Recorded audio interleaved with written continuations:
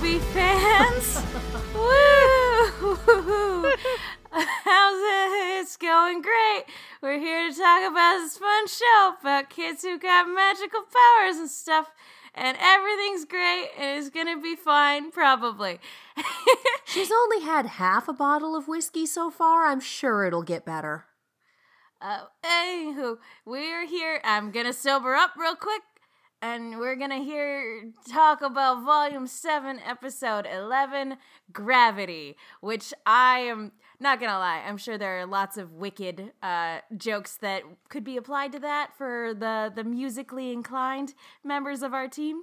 But let me go ahead and introduce our team. I'm Megan Salinas, and I am definitely not inebriated for the rest of this podcast. With me in the room is Katie Cullen. I am incredibly happy that we got a full-on long live the king moment here. Calling in from Los Angeles is the lovely Stacey Shuttleworth. I'm gonna try to stop screaming for the duration of this podcast. We'll see how it goes. You're doing okay so far. Have you just had your microphone on mute until now? Yeah, just keep switching it off and screaming to the side into a pillow. It's fine. That's very professional of you and very courteous. Thank you. And calling in all the way across the country is the wonderful Mark B. Donica. Question. Can y'all hear me all the way from up here? In the conspiracy corner? No, on my high horse. Also, pick up your phones, because I effing called it. What's up, y'all? No. Excellent audio work there, too. I just have to applaud your Foley. I do what I can. But yes, Mark, I was going to say, we're going to probably spend a good chunk of this episode down in Conspiracy Corner.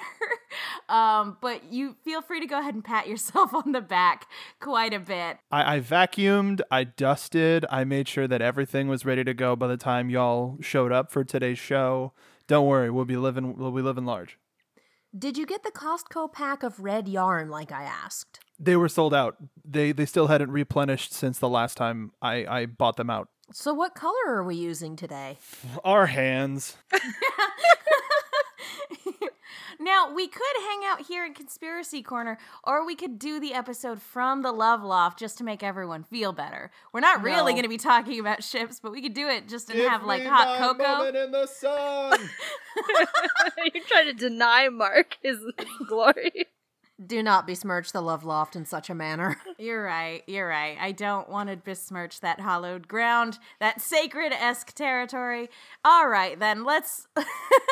All right, Mark, if you don't mind us taking up some real estate here in the Conspiracy Corner, let's go ahead and get on with the show. And obviously, this was an epic episode. I saw some people on Twitter before I had the chance to sit down and watch the episode saying that this may very well be the best Ruby episode ever.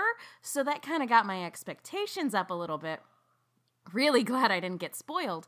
But now that, we've had the chance to sit down and watch it and let the episode settle a little bit, what are overall our thoughts on this episode and what it means for the remainder of the volume?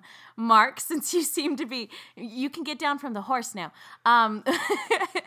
Since this seems to be pretty validating for you, how did you feel about this episode when it was all said and done? Just as a note for all of our listeners, I know we are no longer on a visual medium, but I want you to imagine as I proceed with my comments that I'm dabbing the whole time. Moving on. Sounds about right. I absolutely adored this episode for many reasons. The thing that I called came to fruition, but whatever. In terms of long-term storytelling coming to fruition and getting a payoff for something that they've been setting up for 10 plus episodes, really. And this is really a masterstroke of the writer's room. And we say it every week. We don't have any sort of affiliation, but we compliment them because we are enjoying the ride that they are putting us on. And that's 100% truthful. I hope you all don't mind for me to speak for y'all when I say that. But this episode was one of the best, and oh boy, are there some ramifications? That is an understatement. Yeah, and the sun is slightly warm. Stacy, how did you feel after this episode? God, I feel like all throughout this entire season, we've been talking about what a masterclass in storytelling, how these episodes are just building and building, and this was a masterpiece. I mean, this was such an excellently put together episode. I don't even have words still. I've seen this episode several times now and like just been scoring online for like commentary for it, and I have like just still completely blown away with how well everything has come together to this point, how successfully this entire season has been crafted to bring us to such a climactic moment, to bring us like just to this edge of ultimate anticipation. It's fine. I'm fine. We had a question in the Discord about whether or not everybody was okay after this episode. Anyone need a hug? No. Do you need a hug, Stacey? I need a hug. I'm sending you a hug. Like I'm sending it your way.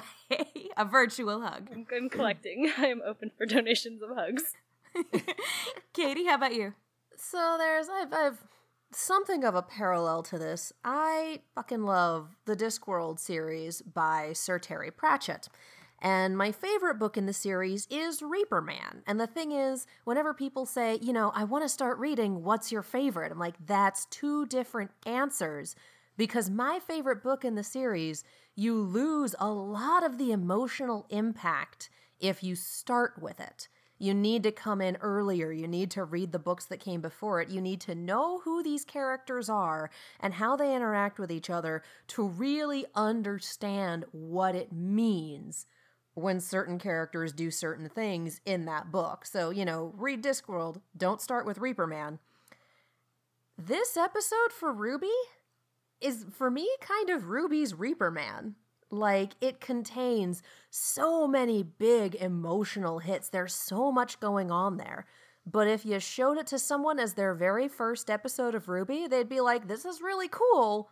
Who's that person, and why does it mean things when this is happening? Like, we get that the martial law thing is bad, because just generally speaking, especially in fiction, that tends to be a harbinger of bad events, but if you come in cold, you don't understand why specifically it's such a bad thing for this character to be doing this now. So it's a great episode, but it's even better because it's built on everything that's come before it, because we know these characters and we've known them for a while.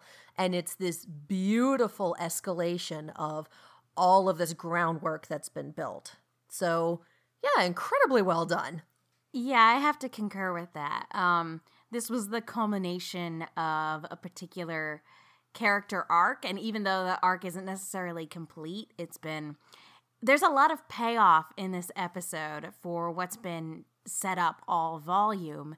And so we get that payoff, but we also get like really spectacular set pieces and and we'll talk about it more a little later as we get into the meat of things. But the way the stage is set for every one of our characters, regardless of what side they fall on any given particular debate, we understand their motives, we understand their intentions, and even though a confrontation is about to happen, no one's necessarily 100% the bad guy here except for Salem. And yeah, to concur with what Stacy was saying, that's kind of a masterclass of storytelling. So kudos to the entire team. This was spectacular to watch, and it hurt me so much, and I can't wait for more. So let's go ahead and dig right into it, because this episode starts off with something I've been waiting for forever, and that's Ironwood's big action set piece this volume, where he and Watts do battle in Amity Arena, and gravity is something that gets played around with, and they're both kind of dual wielding different types of pistols, or Watts isn't dual wielding, but he's got that gun with like dual chambers in it, which is really cool. They're using dust and gravity and technology. It is a really cool set piece. Also with a brand new song called Hero / Just Hold On, featuring Caleb Hyles. What did you think of the different components of this fight scene and how it all came together? Let's start with Stacy. Man, I was looking forward to, like, this pure drama, like, gunfight, as it were, and they just took expectations and ramped it up to, like, 30. Not even 11? They skipped? No, they skipped it. They just, like, surpassed it thoroughly. Alright. Jumping around, going in circles, messing with gravity, I'm in. So we've seen such, like, intricate weapons and intricate fights based on different weapons and how creative they've gotten. So for them to take just these two dudes with really elaborate guns and still make such an interesting fight and such a dynamic piece of choreography, using, like, the technology and then the very base weaponry that we really see in this world, to play with technology and push the boundaries, and oh man, watching them dance around each other. Almost, I mean, both of them kind of just, like, went wild in this fight while still being very calculated. So watching, them kind of unravel as they faced each other was just wonderful to watch. Mark? I find it interesting how evenly James was switching up between his cybernetic arm and his biological arm, I suppose is the way to say that. Just because you would think that he would have a little bit more of an advantage by utilizing the cybernetics. But definitely agreed with what Stacy was saying. On top of that, I'm real happy for Caleb Hyles. He started out as somebody that was covering all of these RWBY songs, and while I'm more of a fan of the originals, and Casey Williams, all of that work paid off by giving him this opportunity to be part of the show, and that's awesome. And other than that, there were a couple of moments when Chris Sabat, who voices Watts, was shouting, and it was just like, Chris, your Vegeta is showing. Other than that, just the sheer knockout, drag-outness, and the use of gravity. Was that something inherent in the pieces of the Amity Arena, or is that gravity dust, or what? Like, there was also additional just, like, world questions that got raised from that fight, but just in terms of a pure hero versus villain fight, holy cow, you can't get better than that. Katie?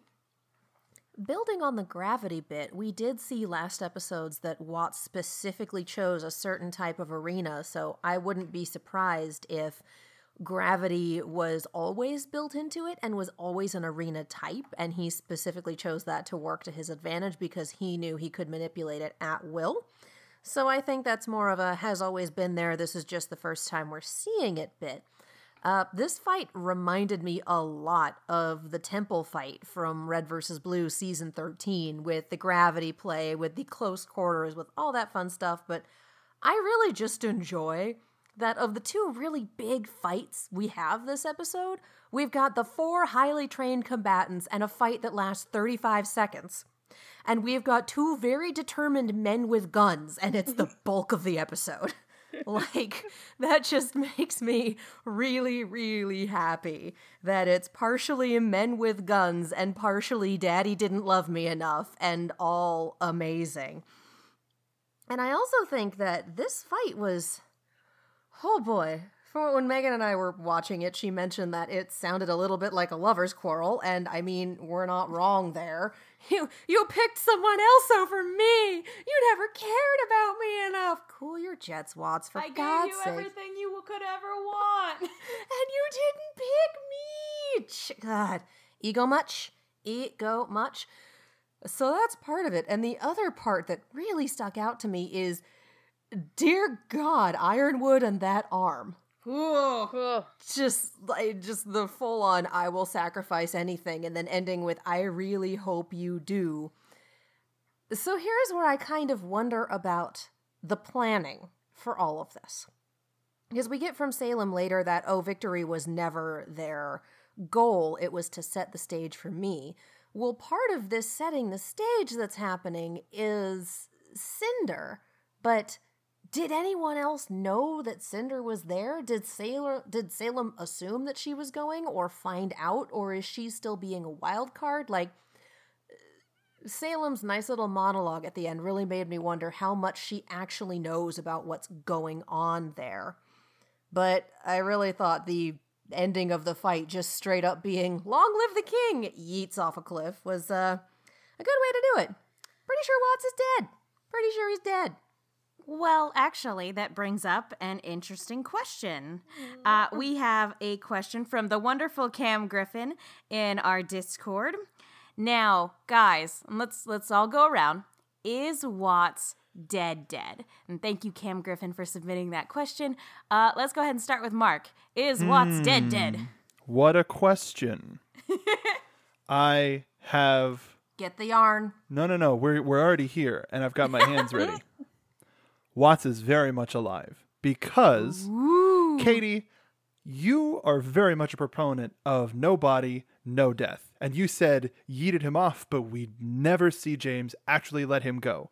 So that posited me 3 facts. 1, and I say facts because I'm paranoid as hell. 1, Watts gave James the case willingly. 2, Watts patched up James willingly, because when we see James next, he's got a full wrap and a full sling. Watts is a doctor. 3, Watts is finishing Amity Tower. Holy cow, Mark. That's what I got. Whoa. You just threw out like a lot there. See, the one thing that I have opposite that is he's too dangerous to leave alive. Like, we're at that point, his aura is broken, and we know that he's smart and can work with very, very little. So, on the one hand, yeah, he could be useful, but on the other hand, after this whole big thing about loyalty, you know you'd never be able to trust him. James said himself, "I will do anything." And this, to me, falls under anything. I mean, anything could very well involve giving Watts exactly what he's always wanted. Recognition and respect in exchange for finishing the tower. So maybe. Stacy, what are your thoughts? Oof. Solid oof. Solid oof. God, there would have to be some, like, crazy behind the scene thing we didn't see to bring us there, but man, what a theory. I don't know. I kind of see James go, kind of completely turn it around, so I am almost fully in the he is dead camp. Yeah, Mark gave that theory, and somewhere Miles and Carrie and Eddie and Kiersey all just felt a chill down their spines. I think he's dead, but I also think throwing a man into lava is still a little too graphic to depict on Ruby. Like, there's a line, and I don't think they're willing to cross it. I concur. I think he's dead. But as Mark pointed out, because we don't see the fall, we don't see the body, because especially in later volumes of Ruby, like, Ruby hasn't shied away from death in these later volumes. And when Leo Lionheart was killed, he was dragged, even though that wasn't explicitly on screen, he was dragged kicking and screaming, and you could hear the death rattles. So, like, for somebody like Watts, even though I think he's dead, I could definitely understand, like, if we're going to kill off this character, we want to see it happen, because he's done some terrible things this volume, and he's been working with Salem, who is, of course, our big bad. So I feel like it's important to show, and especially with Adam too, like, even though his body fell into the ocean, he is unambiguously dead, where in other shows, like, you could leave that up to an ambiguous fate where a character can go back. That guy is definitely dead. So for someone like Watts, like, at the very least, is showing him fall, even if you don't want to show the gory aftermath, showing him fall seems like a very critical component to indicating that he's gone. So even though I think he's dead, Mark, I think you have more than a leg to stand on with that particular theory. Kudos, well done.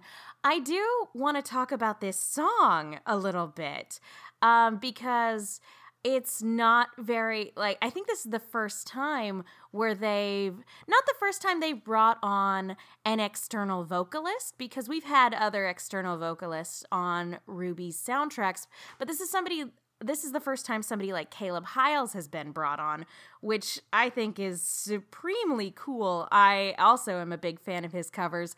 Several of his RWBY covers are in my workout Spotify playlist. So when he started singing, like, not only, I think that's really cool.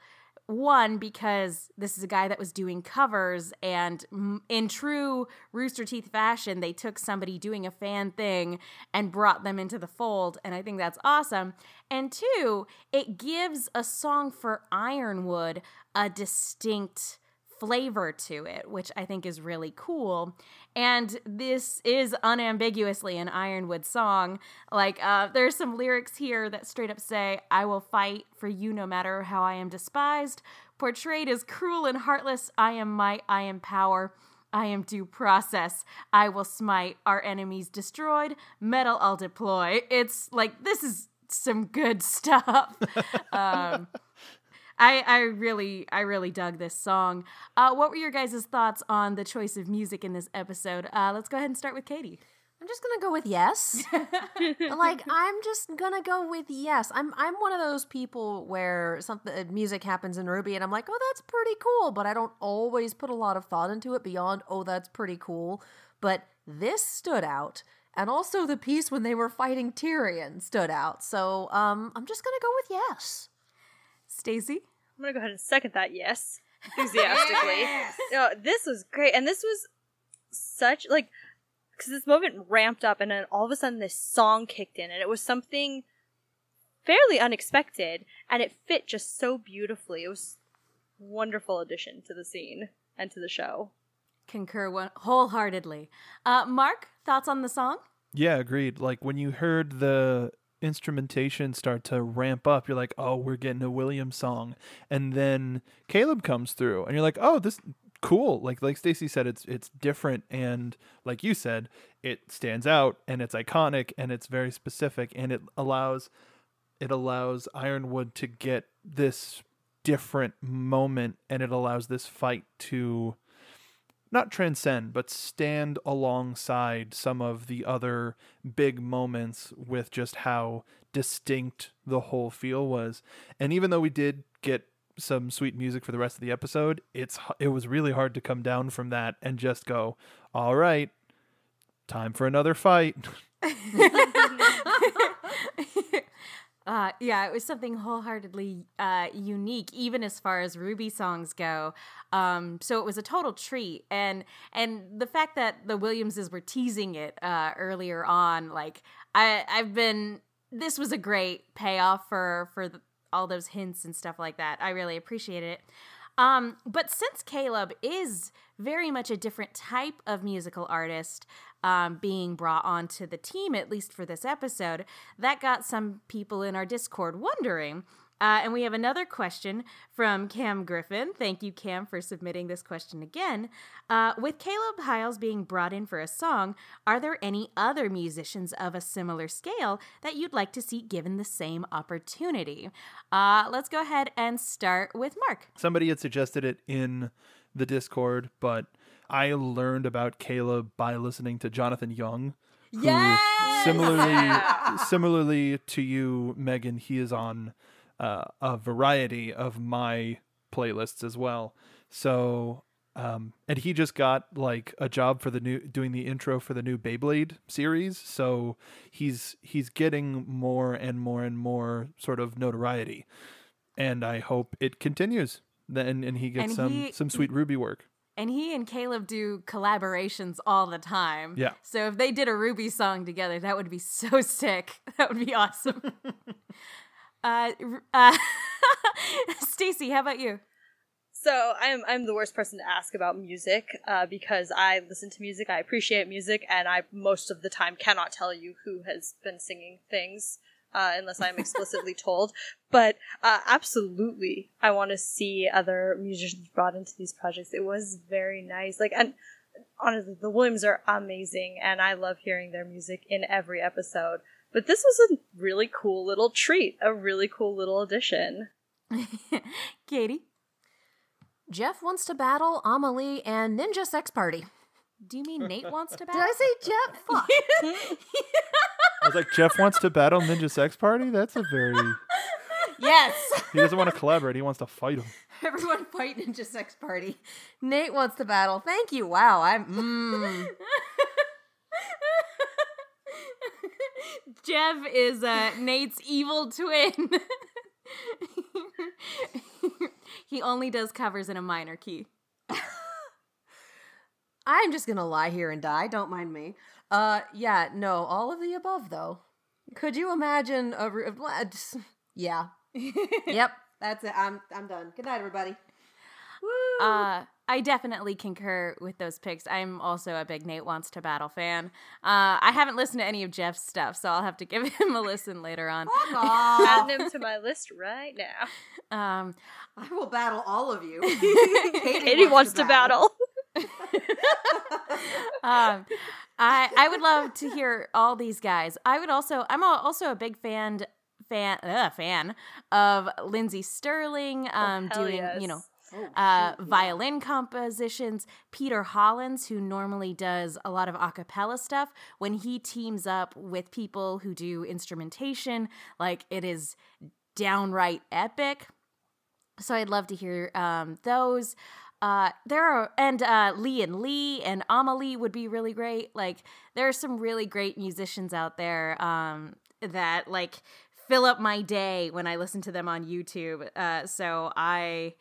There's a lot of great stuff to choose from. I would specifically, since you said Lindsey Sterling, I want her to do a song called Willow's Lament. Oh! Dang. Just tantamount of nothing. Like, I could just imagine her doing just this mournful, sad song. If we get like a flashback short of like Willow's sort of descent, Lindsey Sterling, score that, because we have all of the influence in the world. But yeah, that was just the first thing that came to my head when you said that. I mean, that's freaking awesome. Mm-hmm. And I'm going to go ahead and throw out one more musician out there. This is a guy I actually just got recommended to me from my friend of mine. This guy's name is Dan Vasc. That's Vasc. And I haven't heard a ton of his stuff, but my friend sent me this guy's cover of Toss a Coin from The Witcher. And it has been playing nonstop in my head ever since. So I'm very grateful to him because he's what convinced you to watch The Witcher. Finally. It's inevitable now. But anyway, so this fight was excellent. This fight was epic. The sound was really great. And it definitely showed just the depths of how far both of these characters will go to get what they want. And like, to the point of, I think Katie said while we were watching it, like, James got caught in a saw trap there for a second. And it was one of the most painful things to watch in RWBY thus far. I'm gonna go ahead and say that is the single most graphic thing that RWBY has shown us to date. Is someone's skin getting burned off. He flayed himself to get out of that trap. Oh yeah, that was rough. Yeah. Do we have any other thoughts on the Ironwood Watts fight before we move on to our next topic? Mark, any final thoughts? I think we all sort of got it. And I mean, I came in with those three big shots at the top, so I don't think I should speak anymore on this topic. We have other conspiracies we need to get to. Stacey, any final thoughts? Yeah, I think we covered most of the things I was thinking about, and yeah, you're right. We got lots of conspiracies. Katie? I have one more because I'm a nerd. I really did appreciate that one moment where James is chasing Watts. Watts gets somewhere and kind of looks around like, wait, where did he go? Right after the lava plume, just this moment of, there was supposed to be an earth-shattering kaboom. Like, I appreciated that little bit of comedy in this pretty damn serious fight. Good times. The only other commentary I have in regards to this fight, other than it was awesome and spectacular, was that I wholeheartedly approve of any action set piece that reminds me of Crazy Gadget from Sonic Adventure 2. So, kudos, wow, that Groovy. is a very, very specific call out. And yet there will be many who understand. And to that end, go check out Jonathan's young cover of Follow Me on his YouTube. It's absolutely phenomenal. He also does a really... Wait, Follow Me, like from Sonic Heroes? No, I'm sorry, Escape the City. My bad. Oh, okay. I was going to say, wait, he covered Team Rose's song? I have to hear it Give him now. enough time. Just gonna put the podcast on hold for a minute. He also does a really fun cover of What I'm Made Of, which I think, speaking of Sonic Heroes, I'm really fond of. Okay, so let's switch gears a little bit to the other big fight in this episode, which is Robin and Crow and Clover versus Tyrion. And we had a lot of sort of fatalistic predictions about this particular fight last week, and I think it's interesting that this episode didn't really necessarily go in that direction, but still gave us a cool action set piece anyway. What did we think of this fight against this insane serial killer? Let's go ahead and start with Katie. Again, it took like 35 seconds, and I really, really appreciate that.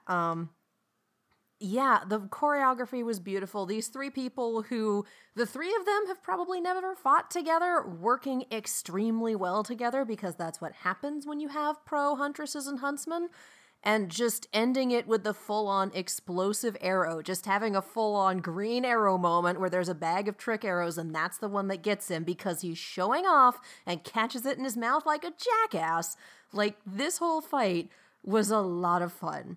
I wasn't necessarily expecting it to be that short, but I can really appreciate that these three trained huntsmen made very, very short work of Tyrion. And I appreciate that in the span of those 35 seconds, Crow managed to punch him in the face like 4 times. Like, that stood out to me, and I appreciate that a lot. Kind of vindicating payback a little bit. He deserved that. Mark, what did you think? I thoroughly enjoyed it. It was it sort of was laid out in a similar way to how we predicted. Crow got his shots in. Tyrion was like, F this noise, started going after the one that was really pissing him off in Clover, and got a little bit overzealous and got caught. I don't think this is the last fight in No. any way, shape, or form between any number of these 4 people. Haha. But yeah, more on that later. Stacey, what did you think of this fight? It was very well executed. God, and it absolutely feels like that is exactly how it should have played out. And I know we talked a lot about, oh, Tyrion's gonna disable at least one of them. There's gonna be some crazy things happening. But you know what? The 3 of them are pros, and we saw that in action. And I think it was really cool to see kind of Clover and Crow, both very close-up fighters, and then Robin, for most of the fight, handling support, long-range support, but also her coming right in there and, kicking him in the face when it was needed. So they all got their hits. Kicking Tyrion in the face is always needed. Yes, and you know what? That's an achievement. Go ahead and put that on my resume. What are your qualifications for councilwoman? Well, I have a history of public service. I, only tell the truth, and that is that is the reputation I have for myself. I'm not afraid to, roll up my sleeves and do hard work myself. Oh, and I kicked a serial killer in the face. Bragging rights. If she wasn't already electable before. Yeah, that's the tipping point. Though that moment got me really paranoid, because even though they showed clearly that Tyrion was knocked out, I was like, you got to get as far away from him as possible, because he could spring up and stab you at any moment. You have no idea. That tale is very unpredictable. God, same. Even though I was watching by myself, I think I would get out of the way. You're too close. Yeah, when she's walking up, especially because it's that low angle near her ankles, and just the way he has kind of his back to her, like you kind of expect him to just turn around and use his poison attack on her, and yeah, it could have gone really bad really quickly, and I'm really glad it ended up with her kicking him in the face and him getting incapacitated. So that came out really well. This whole fight was really well balanced, I think, and I think it gave us everything we kind of could expect or want from a 3-on-1 fight against this particular bad guy. And kudos again to, I think I'm going to keep saying it for the rest of the volume because he's not dead yet. Kudos to Josh Greeley on an excellent vocal performance as this insane madman. But since, and I'll be honest, I was expecting Tyrion to get killed here, and it came as a big surprise when he wasn't killed. And so to grab another question from our Discord, this one from Perfect Harbinger. Thank you, Perfect Harbinger, for submitting your question. Serious question, though. What capacity do we think Watts and Tyrion will be involved with in the future of this show? Watts, we've touched on that a little bit since there is technically a question mark next to his name. But yeah, in what way will these two, or potentially just one, be involved in the remainder of the show? Let's go ahead and start with Mark. Well, y'all know how I feel about where Watts is right now. So in terms of Tyrion, I have more of my theory on him is sort of more connected with what unfolds at the end of the episode. So I'll just wait until that comes around. Wait for, just like a scorpion, for the perfect moment to strike. Yeah. How about you, Stacey? What part to play? What part does Tyrion have to play in the rest of this volume? I'm feeling like I might have a similar direction of thought as Mark does, so I'll hold off until we climb into the conspiracy corner. I mean, we're here, but yeah. Are we? If you want to wait, if you, I mean, that's where we're podcasting from for this episode. That's true. But we're in the conspiracy condo. Thank you very much. Oh, there you go. I'll just say I feel like depending on decisions that are not his own, there may be another fight with him in the very near future. Katie? Yeah, he was awake to hear Ruby's communication and the fallout, and he's sitting there grinning like a maniac in what is essentially very close quarters with these three people. I would not be surprised if he escapes, and I would not be surprised if he McMurders someone in the process. He is dangerous when he's awake. He is someone who really super needs to be double tapped, and he wasn't because, due process. But still, he needs to go down. He escaped when his prison transport was attacked by Grimm and then went to Salem and has been causing issues ever since. This is a guy where you won't be safe until he is dead. Kind of like Adam. We did it to Adam. Let's kill him too. Yeah, I regardless of what sort of transpires in the next couple episodes, whatever happens, Tyrion is going to do everything he can to make a nuisance of himself. And the sun is slightly warm. And so I look forward to hearing more of Josh Greeley's insane performance with whatever happens for the rest of the show. All right, cool. Do we have any other thoughts on this particular fight or how everything shook out before we move on to our next topic? I do appreciate comparing the two fights that it took a lot to break Tyrion's aura, whereas for Watts it took 3 solid hits. Just that's it. Dude's not a fighter. Yep, that one was brain versus brawn. Stacey, any thoughts? You know, this fight just made me appreciate Clover's fishing hook as a weapon so much more. It's cool. It's very cool. It's legit pretty great. Yeah. Mark, any final thoughts? That fishing hook is way OP. God, right? But, like, coupled with his semblance, it's so overpowered. But because just unfair. because he's a good guy for now, it's very enjoyable to watch. I heard that for now. What's going on? Slipped in there. Huh? Mike didn't say anything. He was just clearing his throat. All right, then before we move on to our next topic, I want to talk to you guys really quickly about iTunes.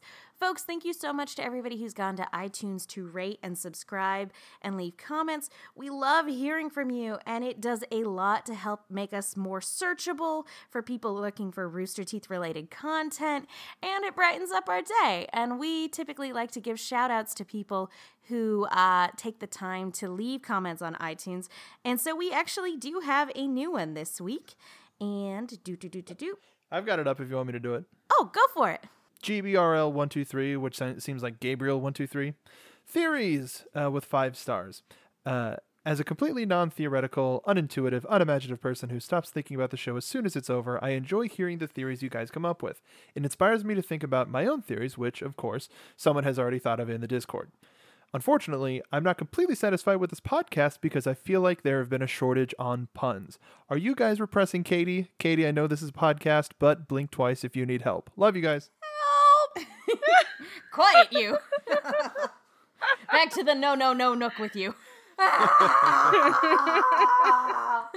Thank you so much. That that comment brings me unending joy. So thank you so much, GBRL123. You rock. We really appreciate you. But there are other ways you can interact with us. We have a Discord, as we've mentioned. We've been reading off questions from this particular Discord. And if you want to join in the conversation, you can hop into our Discord, and the link is in the description below. So come join us. It's a good time. And even if you don't want to talk theories, there's fan art, there's a creative writing thread, there's general media spoilers. If you just can't, like, if you saw a movie and you can't wait to talk about it as soon as you get home, like, there's a lot of ways to interact with us via the Discord. It's a really good time. My personal favorite is the fan art thread. But you can also interact with us on Twitter, and we have a few Twitter shoutouts this week as well. Yes. I wanted to thank YoungBro323, who is also in our Discord, but he wanted to make sure that we saw the name of the mammoth grim that we were talking about, and it was close to what I had said. It's a Meggoliath. Yes. Oh. And yeah, the Ruby Twitter account tweeted it out, but thank you, Young Bro, for making sure that we saw it. I also want to take this time to give a special thanks to both Cam Griffin and Jaster's Chessboard on Twitter, who are killing it in the fan art game. Cam Griffin sent us he did this both on the Discord and on Twitter. He sent a delightful bit of mimetic fan art of us going up into the love loft a little bit. It was more meme-based, but it was pretty great. And he's also been posting fun meme-esque things in regards to Cinder's plan in the Discord. And he also just posted something, which will date when we're recording this episode, that, Clover Ebby's favorite brand is Real Big Fish. And I hate him for it so much. He went fishing for that one. And Jester's Chessboard, I don't remember if we mentioned this a couple episodes ago, but Jester's Chessboard did a wonderful fan art of Raven, the spring maiden who happens to be a chicken. Yes. Yeah, we talked about that a few weeks ago. Yeah, I couldn't remember if we had or not, but it brought me so much joy. So thank you, Jester's Chessboard, again. And also, Janice Acevedo, Corazon Unicorn, who has just been on it with the theory game recently. Good times, great oldies, we're all terrified. So yeah, thank you guys to everybody who interacts with us, whether it's on social media, in our Discord, or via the iTunes comments. It really means a lot to us, and it is so much fun. So thank you guys so much. And if you haven't already done so, go ahead and you can hit us up on social media at the Rooster Team on Twitter. So yeah, again, thank you guys so much for all the ways that you support and interact with us. You guys are the best. All right, let's get back to it.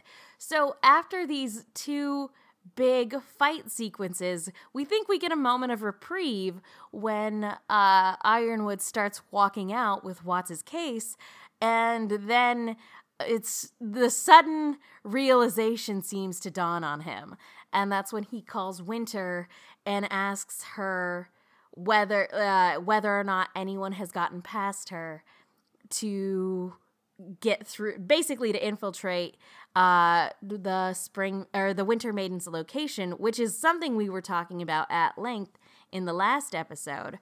And so Winter goes to basically straight to the location of the Winter Maiden, and Cinder's close behind because she's at Atlas Academy leaving a little note for Ironwood.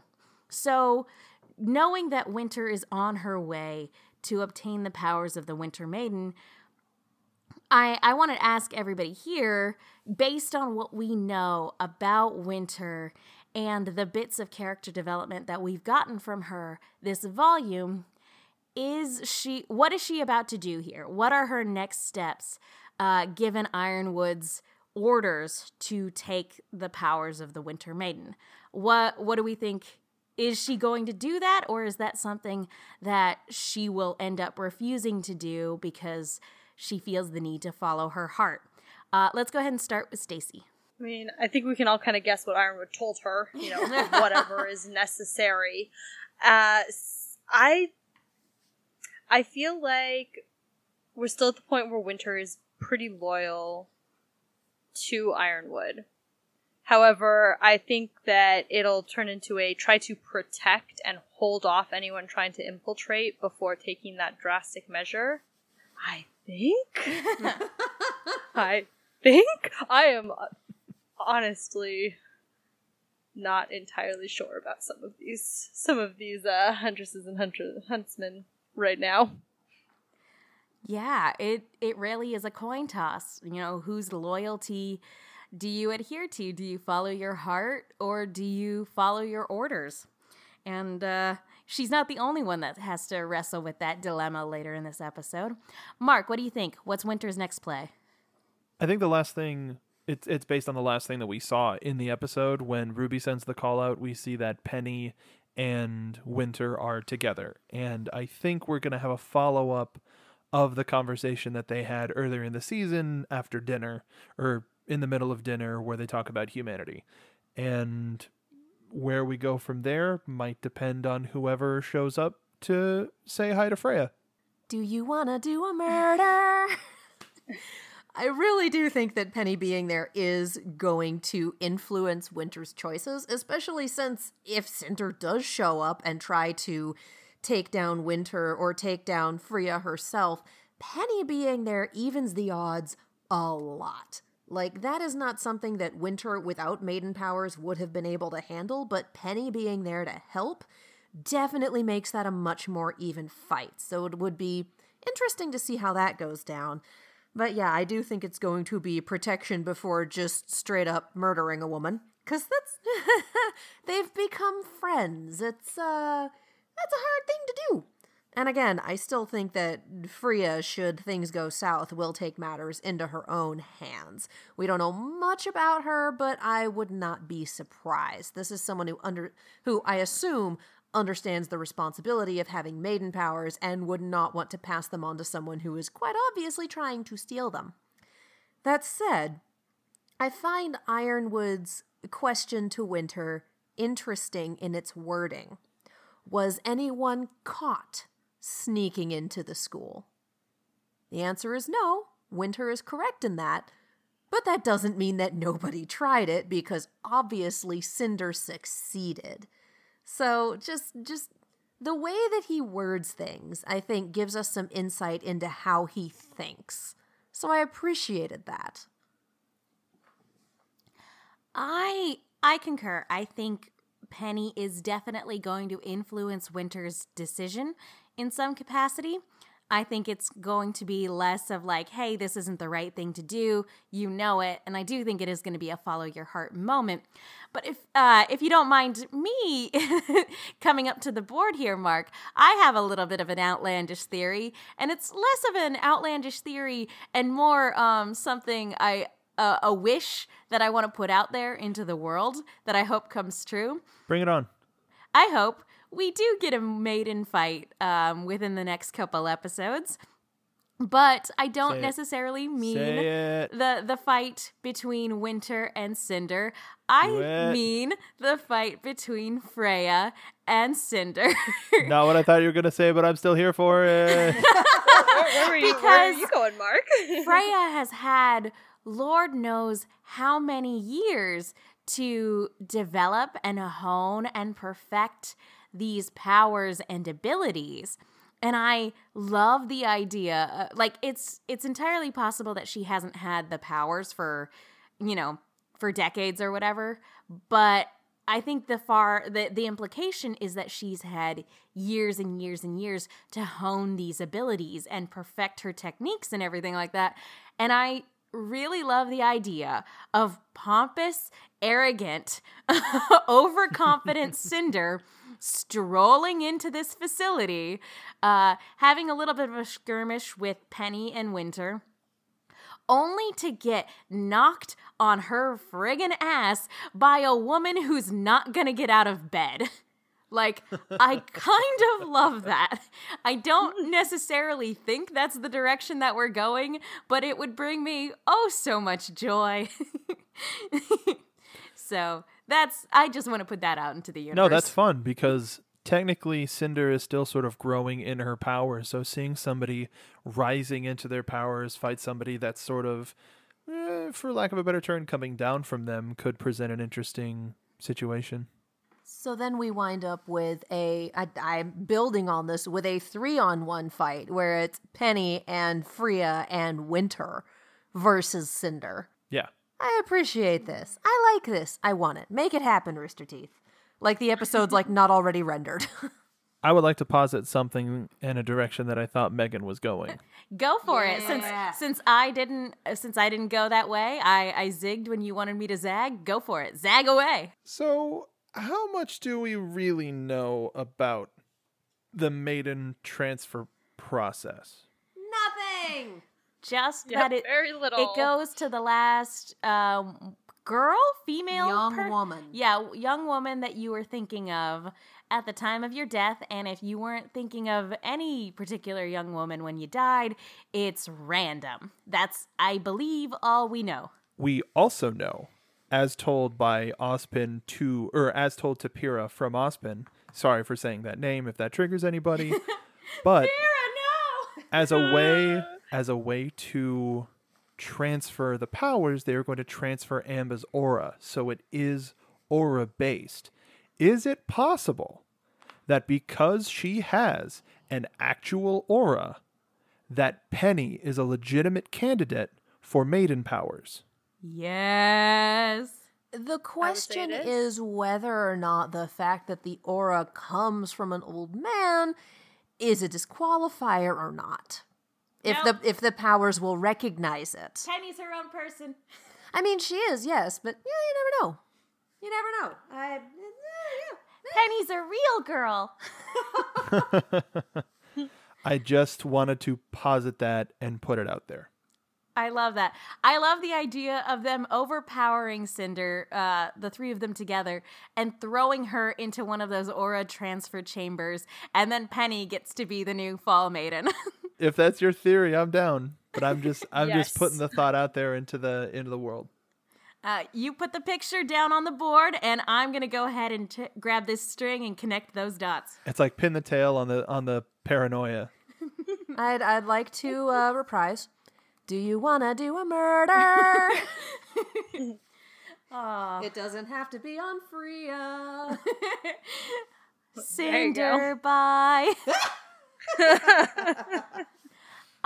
Okay. So either way, we're not really going to get much development on that until next week. But I love the theories that we've put out there. But let's go ahead and talk about this scene with Ironwood, where the Aesops and Team RWBY are all together in one room, and Ironwood has made the discovery that Cinder was, in fact, in this room to send him a message.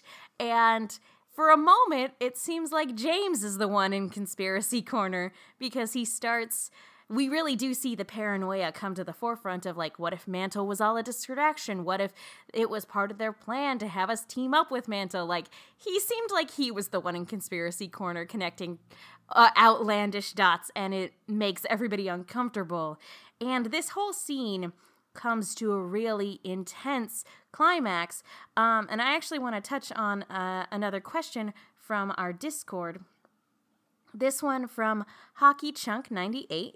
I guess all I'd want to talk about is how well Ironwood's arc has been written up to now. Ruby standing her ground, then broken, and then back together again. And also how Atlas is the worst time place ever, but that's more all day, everyday thing for me. So yeah, guys, what do we think of Ironwood's arc overall in the volume thus far, and specifically in this episode where he seems to do a heel face turn? Let's go ahead and start with Katie. This is a guy who started out the volume needing a nap and a vacation. He has been, high-strung's not necessarily the word, but he has been under a lot of pressure and cracking from the get-go. Things got better when they started to work out a little bit. We had that victory with figuring out that Jacques was indeed rigging the election. We figured a few things out. We had some success, and he beat Watts. But then, yeah, all it takes is one little figurine to break him down. So I am not at all surprised that we wound up back here, because he was already on edge and trying to save everyone himself, and he's just kind of watching all of his worst fears come true, in that someone else is infiltrated, in that something else is happening, they missed some of the pieces, everything's going wrong. Like, you can see it snowballing, and you can't blame him, because he still needs a nap and a vacation. Like, everything has been going wrong for him for weeks. So I'm not surprised that we ended up here. It makes a lot of sense for his character from where he started this season and the developments and ups and downs that we've seen. And even on this side of the fourth wall, knowing that Cinder and Neo are doing their own thing. And it's just like Cinder to show up and leave a calling card, because she's kind of a dick. So, yeah, I'm not surprised that we got here. I'm a little sad. It sucks when the good guys fight each other and everyone thinks they're right. But yeah, I think this was well written. I think this was in character. I think this was telegraphed pretty well, and I'm not surprised we're here. Mark, how about you? I want to shout out the camera department, because at the beginning, so at this first office scene where it started, where everything started, and I sort of, I'm not trying to bring it back up that I called it, but just I'm legit not, and I apologize for even saying that. But my favorite thing that I noticed watching this again, in that last scene, Ironwood was sitting at his desk, and so the eye line of everybody was sort of, it was fairly similar. It was trying to present that everybody was on a similar footing, a similar ground. Everybody was on the same page. With this scene, we had Salem show her power with her size, and just with her looming over James, it expressed fear and it expressed power. And as we moved from Salem fizzling out and then James coming front and center, we have a similar, if not the same shot, but instead of him sitting at his desk and being on the same level, he is now expressing that same fear and that same power that Salem was doing. Not to say that they're on the same page, but they showed us with the big bad what this size and what this angle means. And then they mimicked that same angle at a different perspective with James, showing that we should be feeling the same emotion here now that James is showing his new power. And I love them for it. Yeah. Oh, gosh. Visual storytelling, guys. I'm going to say it from now until forever. Visual storytelling. And this show excels at it. Stacey, what did you think? Man, you know, having this happen this far along in the season was almost an extremely satisfying turn of events, a transformation that we all knew was always simmering there. I mean, just like the past couple of weeks we've been, making amends for predicting that Ironwood was going to be a paranoid mess and awful the entire season as far as trusting and so it's like, oh no, he's doing so good. He's being open. We're moving forward. And then this happens. And this is what we kind of predicted from the beginning. But to have it happen now at this point, again, a masterclass in storytelling. It's really the most I can say about how these events have unfolded. But to see him just completely break, to have the right mindset, to understand what the most effective ways, or to have him try the more humane, more approachable and open ways, and then to have that one tipping point, that one thing, everything has been building and building, and then the one tipping point, it's, no, we're going with the most effective way, the ways that I know work. And here we are now. Well, and he's also found out over the course of this evening that pretty much all of Team RWBY has lied to him in one way or another. There's the question of how did Robin find out about the Amity project, and then there's Ruby letting slip that the lamp showed them everything that Salem did after they'd told Ironwood that there were no more questions. Because on the one hand, yeah, they were technically telling the truth because it was Oz told us there were no more questions, and that is the truth, but the actual truth of the matter is there are still. That is a fiddly little lie of omission, and it has come back to bite everyone. So I appreciate that we had that and that we put that all together that quickly. I have been dreading this because Ironwood has been when we first meet him at the top of the volume, he is a man on edge. He is a man on the edge, and any sense of relief or anything that would reduce his anxiety is kind like all those hopes are dashed when he finds out that Ozpin has sort of disappeared. And so even though he was warm and welcoming in some regards at the top of the volume, and it's been heartbreaking too, because as he's been looking at Team RWBY and Team Juniper's progress all volume, becoming professional huntsmen and in the training room and going out on real huntsman missions, like on more than one occasion, he's looked out at the young people who are reporting to him, and he's looked very proud. And it's been really unsettling any moment we start to tip back to him being on the edge. But then he always comes back around to being that supportive, good-hearted man trying to do the right thing. And so this is ultimately the thing that I've been dreading, is him finally going over that line.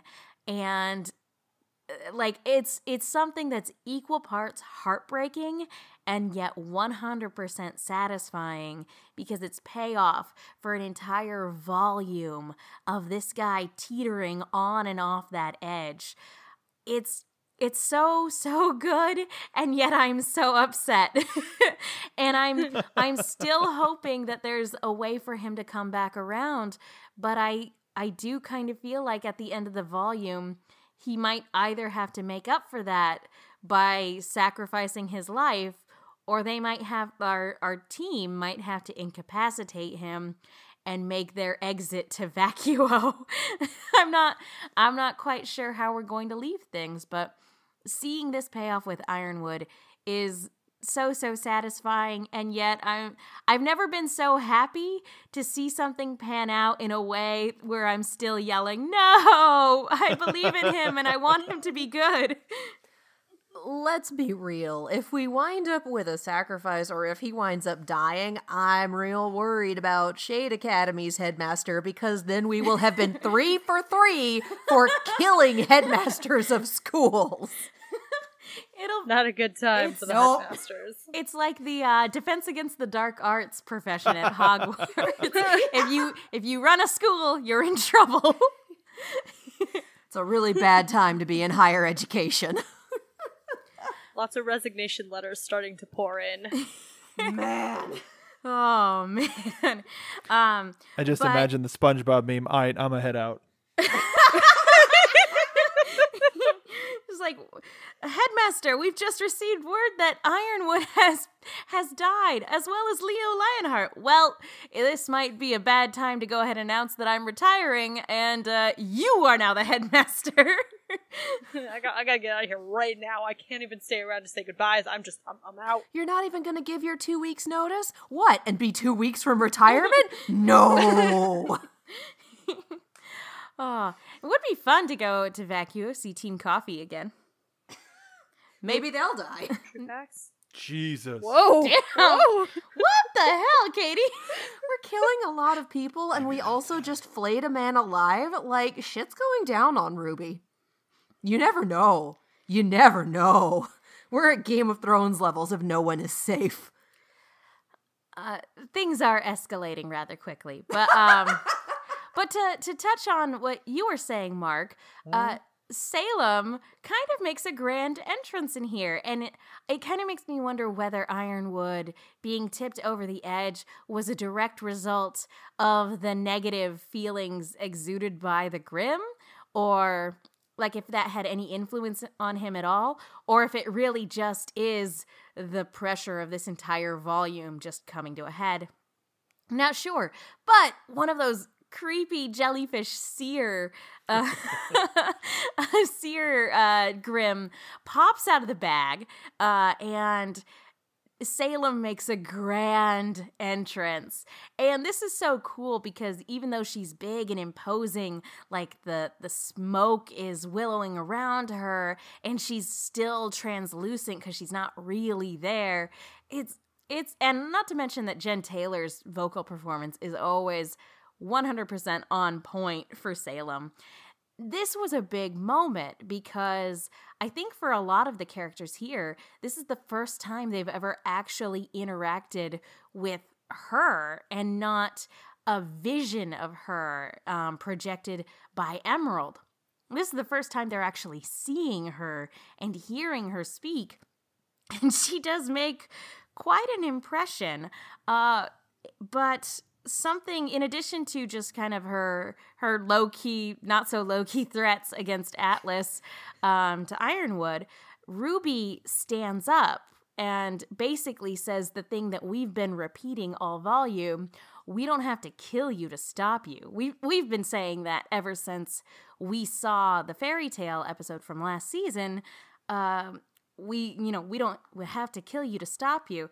And that's when she turns to Ruby, recognizes who she is, and says, "Your mother said the same thing. She was wrong." And there's a lot of discussion going on in our Discord about this particular moment and how it affects Ruby. So first and foremost, let's start with one of the many questions posed by Cam Griffin in regards to this particular topic.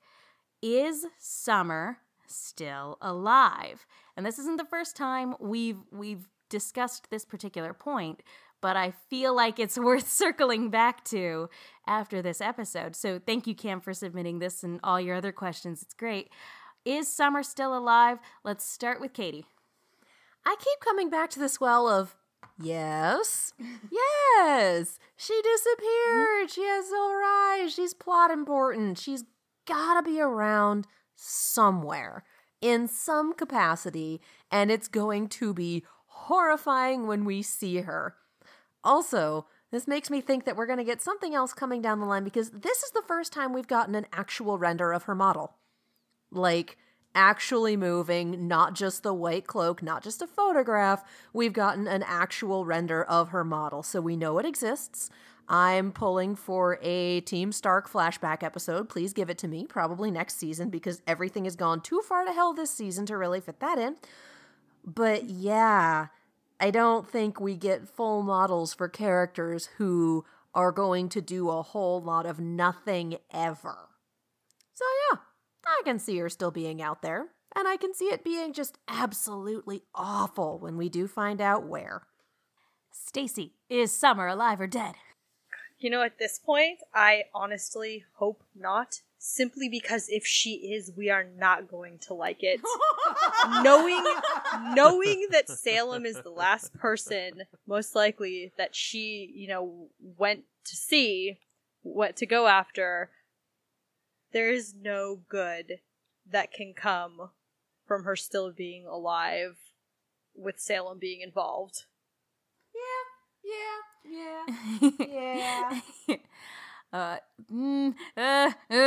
Mark? I like how that could be taken as either a reaction to directly what Stacy said, or the fact that my paranoid ass was next. Porque no los dos. Fair. So I think that she is alive against her will.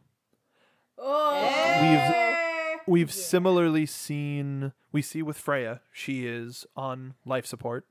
We've seen with Autumn, she is on life support. We've seen with Raven, she should be on life support because she's a terrible mom. What I'm saying is there's a bit of a theme that we're seeing paying where child support specifically. Yeah. If you go on the thread of the old generation hesitating or waiting to hand off the reins of society and the future to the next generation. And I think we're seeing that from a variety of perspectives when it comes to the militaristic atmosphere of this thing with Freya that we're still kind of in the middle of. We saw it with Autumn, we saw it with Raven, but whereas she's being very selfish about it, and I think there's going to be a similar theme with Salem. And I think also the visual of, at least from an audience perspective, and I think maybe it'll hit, if it happens, it will hit John the worst because he actually saw it, of seeing Oz have Autumn sort of alive against her will, and then seeing Salem have Summer alive against her will be this clash of, well, they're the same. They're both doing the same thing. They're both holding on to quote a Star Wars, you're still holding on, that sort of a thing. And I ultimately, I think they're going to go with something thematic no matter what, of holding off on handing the reins to this new generation. I think there might be something to that. Because the last time we visited this topic, I kind of planted my feet in the ground and I was like, nope, Summer's definitely dead. And I still sort of lean, that still tends to be the direction I lean in, just, again, because of Red Like Roses Part 2, but the words, I don't do what I did and end your life in vain, but if she's suffering a fate worse than death, then, like, that might not explicitly mean that she died, and also the song shouldn't be taken as 100% canon anyway.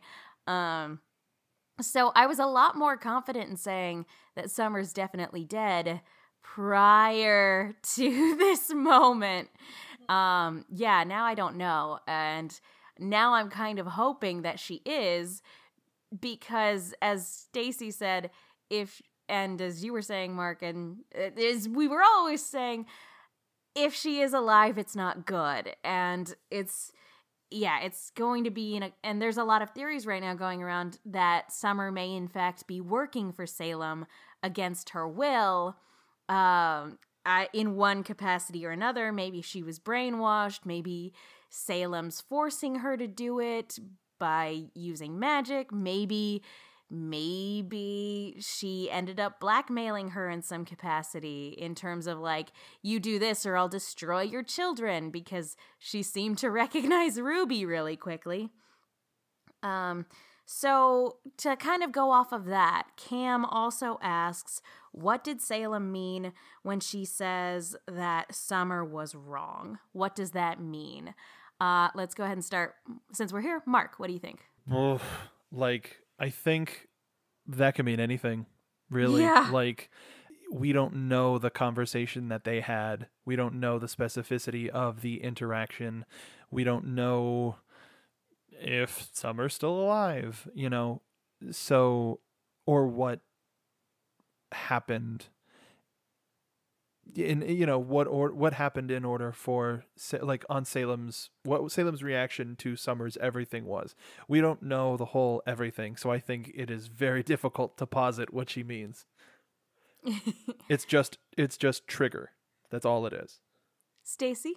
Yeah, I agree for the most part. I do think it lends a little bit of credence to the idea that Summer was not outright killed by Salem, or at least not right away, which would probably explain how she knows so much about Summer's family, knows kind of where to hit and how to hit. So I think she put up a strong front, and Salem took a lot of pleasure in piece by piece breaking that down, which is horrifying to think about. Yeah, not great. Katie? I'm also going to go ahead and say that Salem might be lying her ass off. Like, who's going to contradict her? Oz isn't in the room. No one else knows. Why not just be like, yes, how can I break this tiny child who revealed one of my few insecurities? I know. Like, yeah, there's definitely some credence to this, but, you know, it doesn't matter what the conversation is. You take the one little bit that you know is going to absolutely fuck with this person, and you present it out of context and give them nothing else and just let them choke on it. Like, it doesn't matter what else was said. This is what Salem is doing. She could be lying. She could be taking something out of context. Doesn't matter. It's all a play. That said, I am going to say something completely horrible and say, you know, what if she threw Summer in the Grim Pool? You monster. No, that was I don't like it. that was something that I almost said, just because, like, what if she was trying to make a second vessel for her and tried to replicate it by throwing her in the Grim Pit, and so she's technically alive? It's like, I wonder what happens if you put a mortal in there. Let's find out. I don't need to keep this one. Conversely, what happens... Is the immortality pool still around? If you throw a maiden into the immortality pool, then she's not going to die and pass on that power without an aura transfer machine. Exactly. Ooh. Oh boy. Ruby's gonna kill her mom. No! Whoa! Those were not the words I was expecting to hear. I love that we're just picking this up and running with it. That Like, was the thank you for simplest way to that. put it. Again, we do still have to question whether the immortality pool is still functional. And my thought would be no, because why the hell would Salem not make her hench peoples immortal? Why wouldn't we do that? Because they're not maidens. But even just to have, like, Tyrion is horrifyingly loyal. Let's be real. Why would you not make him immortal and just keep Because that he bastard can't around survive it forever? because he's not a maiden, is what I'm trying to say. No. What I'm saying is, she was thrown in the immortality pool and came out just as a normal human. Why would you not continue to do that if it was still around and functional? She was a being with magic. And she was also That's a good cursed. point. Yeah. But yeah, there's a lot to go into it. Also, if you're an immortal being, would you want the only other immortal being Tyrion? Like, even if he is super loyal and useful to you, would you really want him around for forever? The answer is no. Yeah, you probably want him, like, in that stage where you could get rid of him if you absolutely needed to. Not if. when you absolutely needed Yeah. to. This is true. This is true. That's a dangerous gift for a guy like Tyrion. Yeah. No. But yeah, wow. The idea that like Summer is being kept alive, yeah, or if just for kicks and giggles, if Salem decided to be like, hey, you know, the thing that happened to me, what if I do that to somebody and throw them in the immortality pool and then throw them in the darkness pool, or do it in the opposite direction? How is it different? I've got time on my hands. Why not try to figure it out? So I could definitely see that. That's yeah. So let's hope, I hate to say this, let's hope Summer's dead, because the alternatives are not great. I never thought I'd say that, but let's hope Summer's dead. I also want to point out, just talking about this scene, as Ruby is getting flashes of her mother, her silver eyes seem to flicker and flash, and she breaks down in tears. And Protector of Best Girls in our Discord channel wanted us to point out about how Yang is every bit as upset over Salem's harsh words, but has to hide it to be Ruby's rock, and how even in the wake of this, Ruby was able to stand up to Salem right after she was intimidating Ironwood, get knocked down by Salem in this moment, and then get right back up again. Nothing's ever going to keep her down, and I will never not quote that. Thank you. That's where I was going to. But thank you, Protector of Best Girls, for submitting that. Yeah, what did we think of this moment between Ruby and Yang? Because yeah, this is their family Salem's talking about so flippantly and so callously. What did we think of this moment between these sisters? Let's start with Stacy. Yang is a good big sister. Yeah. I mean, as a big sister, that's what you do. That's when it's your younger siblings, like, you keep your shit together and take care of them first. And I think they all kind of came together in this moment too, especially Yang and Ruby, though. Yang just gonna grab her and get her in the most comfortable position and let her, go through that moment while knowing she wasn't alone. And I think that was a really nice reflection of their bond. Mark? I like how specifically, Stacey, you acknowledge that this is a moment between a big sister and a little sister. Man, big brothers and little brothers do not have the same sort of, hey, it'll be all right, especially at this age. It's usually like a punch, shut up, idiot. But totally agree.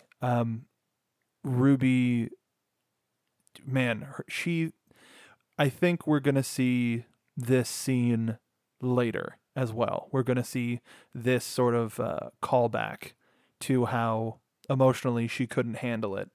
And near the very end game, she's going to be able to handle it. But yeah, their bond, this sort of also goes along with the theme they were saying of presenting team as a function versus team as a family. And I think we've got 2 more episodes of seeing how that particular theme is going to play out, but this is a wonderful moment. Katie? Well, and Yang also deals with things differently than Ruby does. Yang has from the get-go reacted with, get mad first, figure it out later. And that's the sort of thing that really helps when you have to be someone's rock is, no, I'm not going to fall apart. I'm going to fall back on this. I will take care of them. And then later on, I will sort my shit out. Because that's how they do it. Whereas Ruby's was, oh shit, process this now. And then she's going to get up and hit someone in the goddamn face. Like, they have opposite reactions to things, and it helps. Yeah, this is a great moment between the two of them, and I think in terms of like all of them being there for one another is going to be very, very important for, the rest of the plot moving forward, because Team Ruby isn't divided here. They are together. They haven't split up yet. And I feel like Team Ruby acting as a team and as a family for the rest of the volume is going to be integral to however all of this is going to end up resolving itself. If it does. Yeah, if it does, we might end on a cliffhanger. Oh man, that would be so upsetting. But yeah, I concur that like the function versus family is kind of more where we're leaning, especially because where this scene ends up going, Salem, pieces out. She takes her leave, she vanishes, and then our antagonist then once again becomes Ironwood, who declares that he's going to enact martial law, abandon Mantle to die, so that he can save as many people as he possibly can before Salem ends up reaching them, which, again, what she actually has planned, up in the air is what she's actually doing. And what we have here is him placing Team Ruby under arrest, and leaving the Aesops to enact that particular order. Now, guys, we kind of had an inkling that this might be where we were going way back when Harriet mentioned that they were not friends, that they were all just co-workers, and having that contrasted with Weiss's declaration that her and her team were a family. So we kind of knew that this was a possibility eventually at some point down the road. But this is the moment where it seems to be coming to a head. And so we have another question from our Discord. Again, thank you so much to everybody who submitted questions in the Discord. We got a question from Cody. Thank you so much for submitting that, Cody. Are all the Aesops going to fight Team Ruby? Now, we've made friends with a few of them, or so it seems. We seem to get along well with Elm. Harriet's a little tsundere, but she seems to have taken a shine to Ruby. And Marrow is a good boy who we all really, really appreciate. So yeah, guys, are all the Aesops going to fight Team Ruby? Or are some of them going to turn? Let's go ahead and start with Mark. So before I answer this, I just wanted to shout out, I forget who said it in our Discord, but they pointed out that the Megaliaths might be part of Salem's plan, flashing back to season 2 when we first see the Goliaths. Drew Ublek mentions that they're very old and very smart, which could posit that they are as old as being with Salem from the beginning of Remnant, and possibly having more of a connection with her than some of the other Grimm. So yeah, they've been around longer. There was that theory. But to answer the question, no. I do not think all of the Aesops are going to fight Team Ruby. Going back to the theory earlier that I mentioned with Tyrion, I think Clover is going to leave to try to help smooth out the situation between Ironwood and the rest of his team and whatever, leaving Tyrion to escape, and then leading to the actual fight that we see in the opening credits between Robin, Crow, and Tyrion on the streets of Mantle. So there's that. But also, something that I want everybody to go back and watch is how terrified Marrow looks throughout the entire scene. Because he just looked so out of place. His eyes were going back and forth. He didn't have a poker face, where everybody else was just sort of kind of chest puffed out, listening to everything that was happening. But he is very, very scared. And I think in that fear, he's either going to slip up and provide an advantage for Team Ruby to get the upper hand, or unfortunately, like I predicted earlier in the season, he may get put down because he acts against orders. Oh, Old Yellard. We talked about it earlier, and even more, like I noticed on the second viewing, just how scared he was. And it's just, again, the animators and the story team, all of that nonverbal communication to see all of this stuff going through Marrow's head just in quick flashes, and he's not even in the foreground, is remarkable. Well, and you think about his semblance, he has the game ender. We've seen it twice, where he can just stop people with a command, and it's basically, that's it, that's the fight. Like, I don't actually see this fight going anywhere, because I pointed this out to Megan when we were watching it for the second time, and then you want to say the brilliance that you came up with? No, I don't remember. No, you're the one that pointed out that he's probably not going to stay with the Aesops. Oh, yeah, he could very well use his ability to stop the Aesops from attacking, give Team Ruby a chance to run away. Maybe. Or he could stop everyone. I think there's an issue directly with how afraid he is. And it's all about, like, the idea of the alpha dog and the pack leader.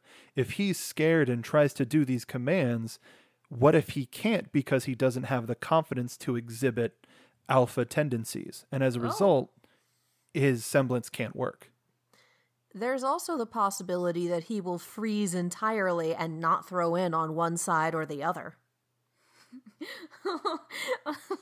Oh, like when dogs get really scared when fireworks go off on the 4th of July. Oh, poor Marrow. Boom, He's boom, just gonna hide motherfucker. under a table. With his tail literally between his legs. Oh, poor baby. Poor thing. Stacy, what do you think? I mean, I agree. I think Marrow is very undecided at this moment, and I think we're going to see a lot of him continuing to look very frightened as a fight breaks out in front of him. Ultimately, I do think something's going to happen that kind of snaps him into it, and he'll pull it together and, yeah, probably take Team Ruby's side and help them get out of there and get on with their business. As for the rest of them, I think they're fairly loyal. I would have said Elm before this point, but her reaction to finding out that Blake and Yang told Robin about the communications tower kind of changed my mind on that. She seemed pretty deeply betrayed and very upset about that action. I don't think it was her, oh, yeah, look at these kids with their new ideas and their, like, trusting tendencies. Not looking so good. And Elm was also the one when they were questioning, well, why did Ironwood pull us back? We're not done evacuating yet. You don't question your orders, kids. You just follow them. Mm-hmm. So that's it. That's the mindset. Yeah, I think she's pretty firmly in there. And I think Harriet, too, looked just straight up determined. There was no hesitation in her mind. Yeah, I think out of everybody, Harriet's the one most likely to stick to her guns, and I feel like she's the one that you would need to convince the most to turn against Ironwood and to go against orders. Everyone else, though, I do feel like there is some measure of conflict or some way that you could convince them otherwise, but altogether, I think out of everybody, Marrow and Elm are probably the ones most likely to turn on their own team and support Team Ruby. It's hard to say, though. And we actually saw a little something on social media, and granted, this has been quote tweeted and tweeted out by somebody else, and somebody who made an observation on Tumblr, actually. So looking at the screen caps that were tweeted out, this is Lucas Verbeek on Tumblr wrote and did a little zoom and enhance action with the opening. So apparently we needed to pay closer attention to the opening because looks like the fight with the Aesops was hinted at from the very beginning. And they do some screen caps of Team Ruby standing on rooftops in the opening, and there are some silhouetted shadows in front of them. And they have circled these silhouettes and equated them to members of the Aesops, namely Harriet, Marrow, and potentially Vine. So it seems as though, if this is to be believed, that, yeah, this has been something that's been foreshadowed even in the opening since the very beginning. I think that's a great observation. I definitely never noticed, and if this was an intentional hint on the part of Kruby, kudos, because way to hint at it without ever giving it away. That's pretty incredible. But yeah, I think that's a cool hint if that is in fact the case.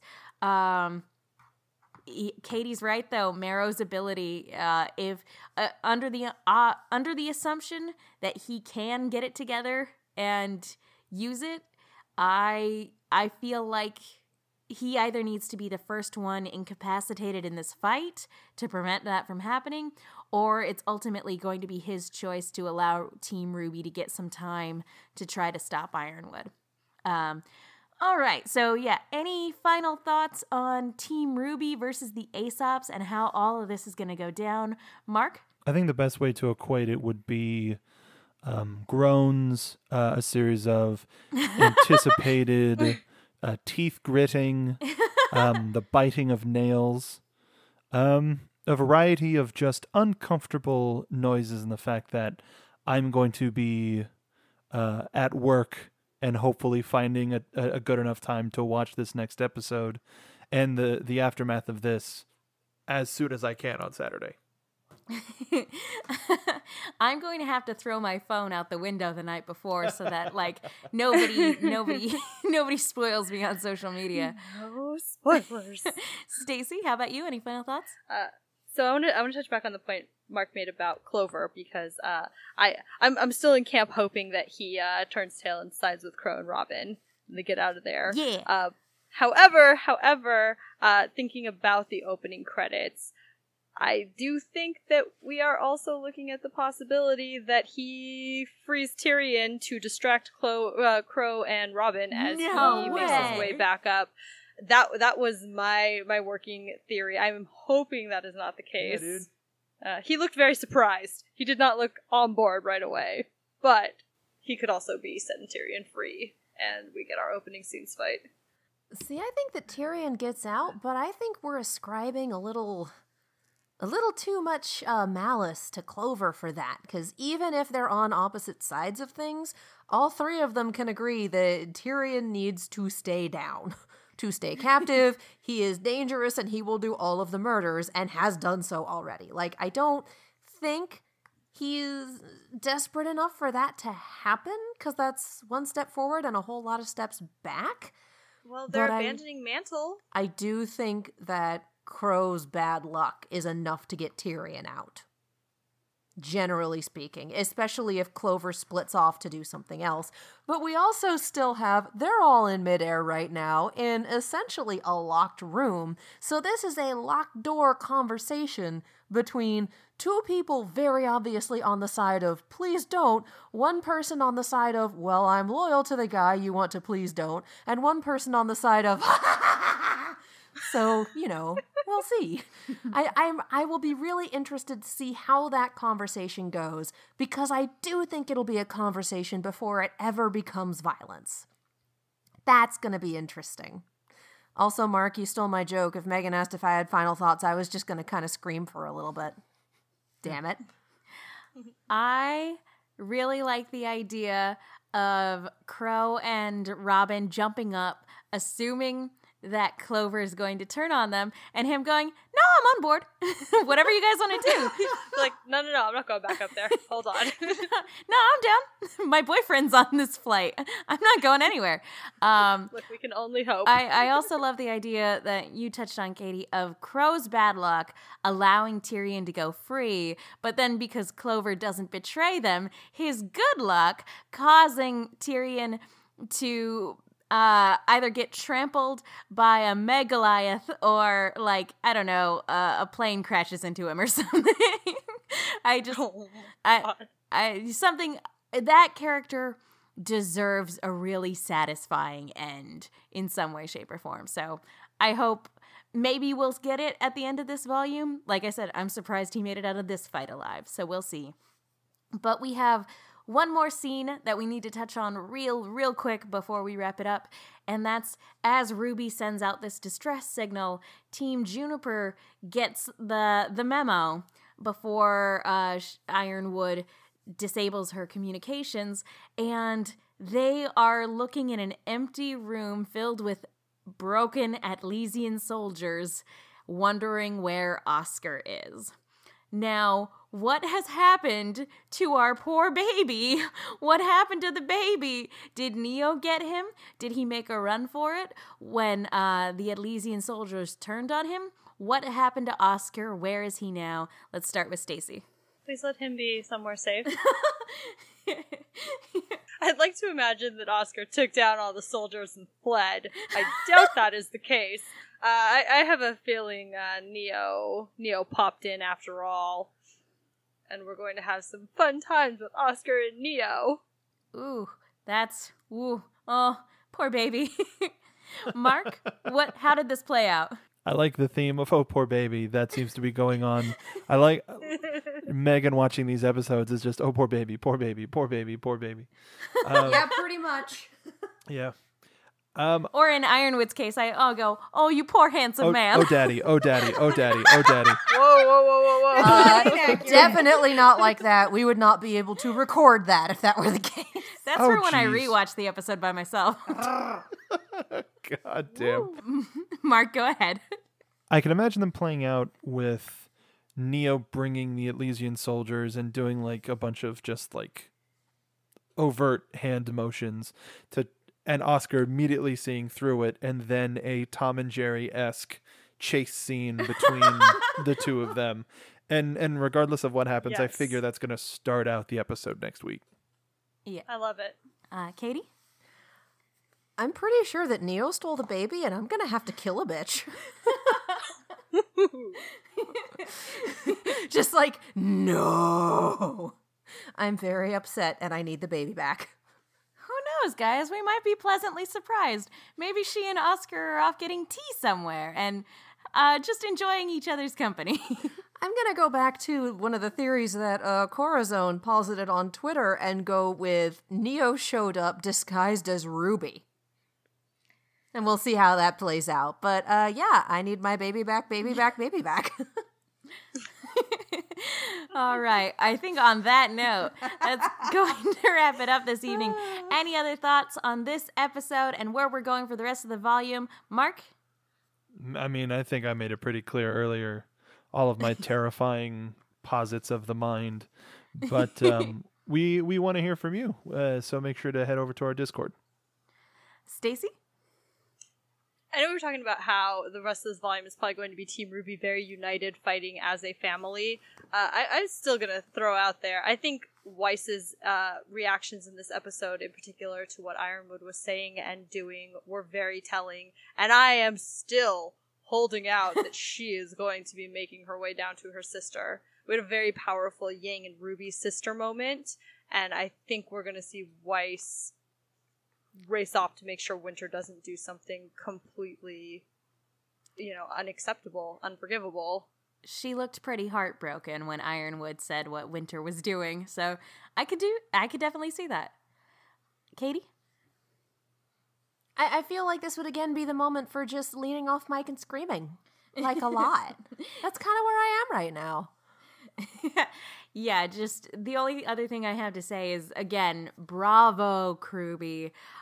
You've set the stage masterfully. This episode was insanely entertaining to watch, and even though it hurt me, I cannot wait for more. So thank you to the entire cast and crew. You guys knocked it out of the park. All right. On that note, Mark, where can people go if they want to keep up with you? You can find me on Twitter at Mark B. Donica. I'm going to be doing a little bit of traveling this week. I'm going to be in Houston for work. And so, I'll be able to visit some of my favorite Texas chains, as first learned from RTX. And RTX is already on the books, and tickets are on sale right now. And I hope the closer we get, the more likely it is that we can go. But until then, we just put something up on, or I say just, as of this recording, we put something up on our Twitter talking about what sort of Ruby-related content you'd want us to podcast about. So we would love for you to go to that post, respond. I'll retweet it the day that the show goes out so that you can leave it on too. We suggest a couple of things, but if there's anything else that you have an idea for, please let us know. But that you can find us there at the Rooster Team or me at Mark B. Donica. Stacy? I'm Stacey Shuttleworth. You can find me on Twitter and Instagram at Stacey Shuttles. I'm mainly deep in cosplay projects right now, but to be fair, the past weekend I've been distracted by trying to ride Rise of the Resistance that just opened up at Disneyland. So there's a lot of me crying and screaming about that going on the socials. Normal business will resume shortly. Katie? I'd just like to let you know I'm very jealous. It's amazing. Yeah.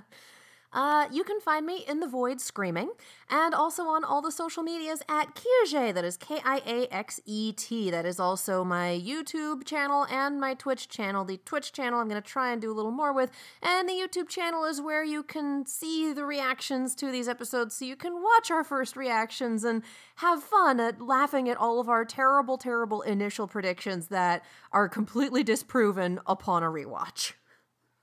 Unless you're Mark. Hey.